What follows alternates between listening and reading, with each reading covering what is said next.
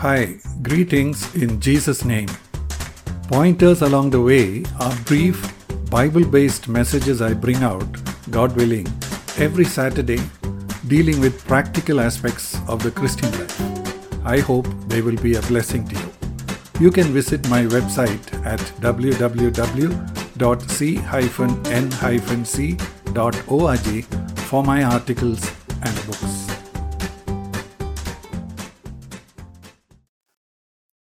This is pointer number 955, and its title is Choices Made in Secret. When Lot was parting from Abraham, he chose the fertile lands near Sodom and Gomorrah, even though the people in those places were known to be wicked. But apparently, he considered becoming wealthy important enough to take the risk of the negative influence the culture would have on his family. Finally, he lost his wife, and his two daughters went astray.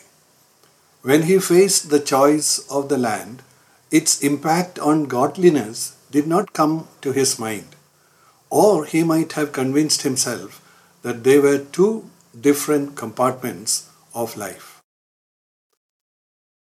To walk before God, to be concerned about His truths and values more than people's opinions around us, is required in order to become pleasing to God. Genesis chapter 17, verse 1. Now, when Abram was 99 years old, the Lord appeared to Abram and said to him, I am God Almighty. Walk before me and be blameless. This will imply becoming more and more separate from the world's opinions and values, and even what many Christians follow.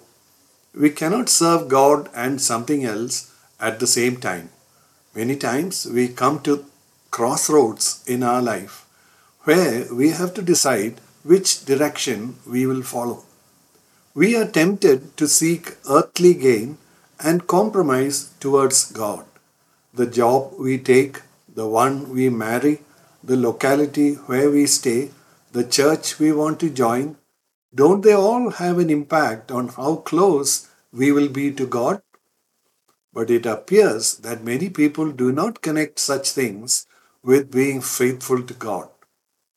It is not that I have never compromised, but I have learned from my failures more of the seriousness of the loss I have incurred, and to seek with greater earnestness not to compromise again. Only God knows many of these choices we make, and most people may not even realize that we have made a compromise, and they may still regard us with respect. But we must know one thing: nothing escapes God's notice. He not only sees what we have done, but also why we did it.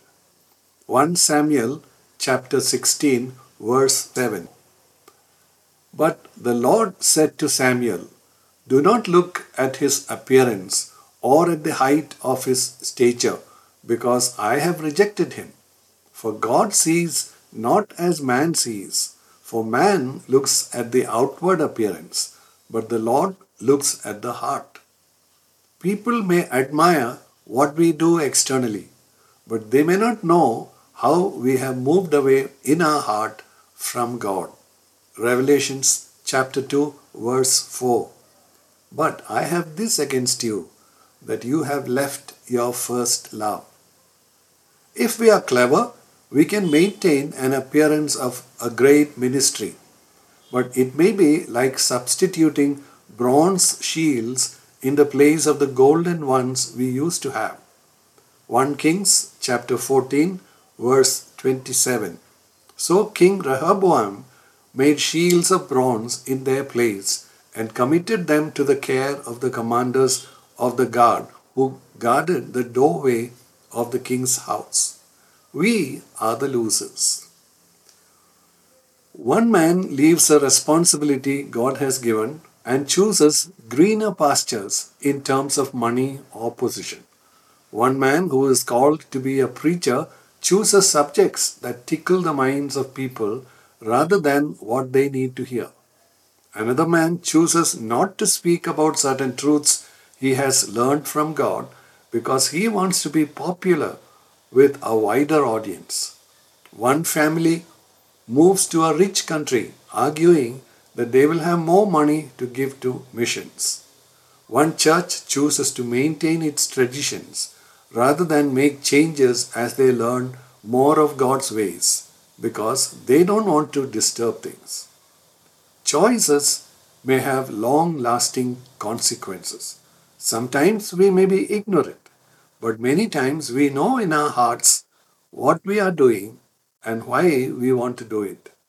But then we try to convince ourselves and also others that we are following the will of God. But God looks at the heart. May the Lord bless you in your life as you have listened to these words. Thank you.